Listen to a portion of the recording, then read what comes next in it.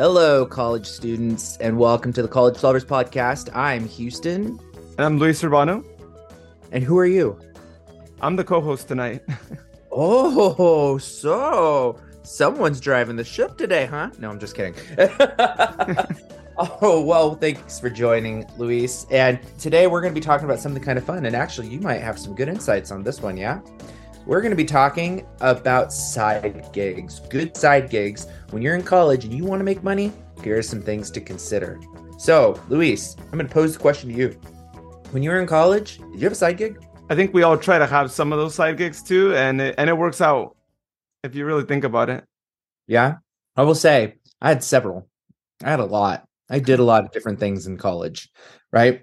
Being a professor, I have a lot of students who are doing a lot of different things. Like when I talk to some of my students and they're telling me what they're doing, I'm like, what? What? Really? Oh, if I had known that, wow, maybe I could have made a whole bunch of money back when I was in, a lot of them become brand ambassadors. A lot of them are doing TikTok videos. A lot of them are doing, this, that, like, there's so much that different ones are doing. So I mean, today I think it's a good idea for us to kind of go over some good options that people can look at. So, what it comes to the top of your mind, Luis, when you think side gigs? Well, let me start with the one that I kind of stumbled across. I wasn't planning on it being a side gig, but it kind of became not for as long as I think I would have wanted to, but definitely if there's something that you want to do, then there's probably, some money out there for you. And that is actually buying and selling textbooks. So yeah. I actually came across this because the first math class that I took, I still remember college algebra, there was this one book that I went ahead and bought online. You can go on eBay. That's where I actually bought mine. And I couldn't believe how much people were selling that book for and how much I had actually bought it on eBay. So when I went through and sold it, I went and looked at how much the school bookstore was selling it for. And so I just priced it $15, $20 less than that, because at the end of the day, there's people that are going to be buying it at the bookstore. And if you could sell it cheaper to them, not only are you making money, but you're also helping them save money, right? Because maybe they need the book right away. Well, guess what? You might already have the book ordered. If you get ahead of yourself, if you know when people are starting to look for books, right? When books are first available at the bookstore, the list of books that people are going to need, you can get ahead of them, look at the books that they'll be needing, or, be there the first day to figure out what books most classes are going to be needing, and look for those books that are actually going to be used by multiple classes. Because if you have a book like that, chances are that someone is going to buy it from you. And depending how much you buy it for online, I'm not saying go and get it if it's just like $10 cheaper than it is at the bookstore, because you won't be making much. But there are a lot of books out there that are priced at, I want to say, at least $20 cheaper than they are at the bookstore, especially if someone is using an older book, because bookstores are still going to sell it to you for much more than what you're going to get it online. Oh, 100%. I can't even begin to agree. And I have I have some students who actually did that, but they also went as far as to do supplies too. Like I have one who did like chemistry lab supplies for like chem classes. Like there are certain programs, like if you can get it, because again, the bookstore and the actual vendors may sell it for more. But if you wind up, and I don't know how they did this, but they were able to secure it through wholesale. And by doing that, they were able to then sell. I was like, where did you get the upfront capital? And they're like, oh, I borrowed it from my parents. And I was like, oh, okay. But then they made like a few $1,000s. Like, I don't know how they did it, but like those kinds of things really do work. And, it's crazy. So really, that's a great option. I think the textbook thing is good. Did you actually do that? I actually did. When I found out like how much difference in price there was between buying it on eBay versus at the bookstore, there was one seller that had, I don't know how many of those math textbooks. I was just going through them. And so, at most, maybe I made around $20, $30 per textbook, but it adds up, right? And I didn't do it for too long. I mean, I probably only sold like 4 books, but if anyone else would have done it for longer, I mean, that was a book that was used for a couple of years even after that. Yeah. You could have made a lot, especially if you could find those contacts. If you tell the students that buy from you, if you tell them like, hey, if you know anyone else in that class who needs the book, let them know that I can get it for them for cheaper, then you'll have a lot of people buying from you. Because when I put my ads, and I have to say, when I put my ad postings for that, it was actually on Craigslist of all places. But keep in mind, right, this was back in like 2010, right, when people were using Craigslist, I think a little more than they are now.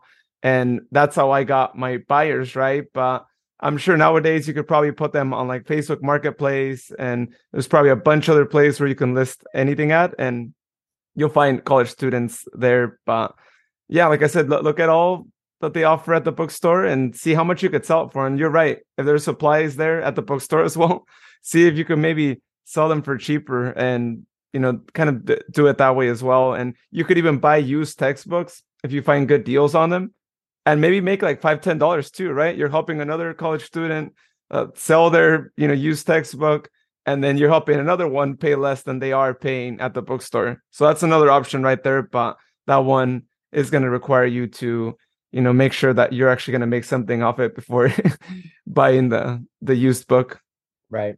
Well, and I think that kind of turns to the next thought that I want to share with everybody, the next gig that might be a interesting one. We talk about supplies, we talk about textbooks, but there's also the tutoring services, right? So a lot of college students, they can become great tutors. And I'm speaking to you music majors and math majors and general ed majors, or even if you aren't, but you're good in one of those topics, you should consider tutoring, because there are parents that will pay, as a parent myself, they'll pay, $20 to $50 an hour for you to go and tutor their kid in something, right? A topic. If you're music, oh my gosh, you can get regular students. You can get regular students on any of them, but get them to be able to, you leverage what you do and teach some basic fundamental aspects of knowledge that you have, or even advanced, and you can charge more if it's advanced. But really creating a pipeline, if you will, of income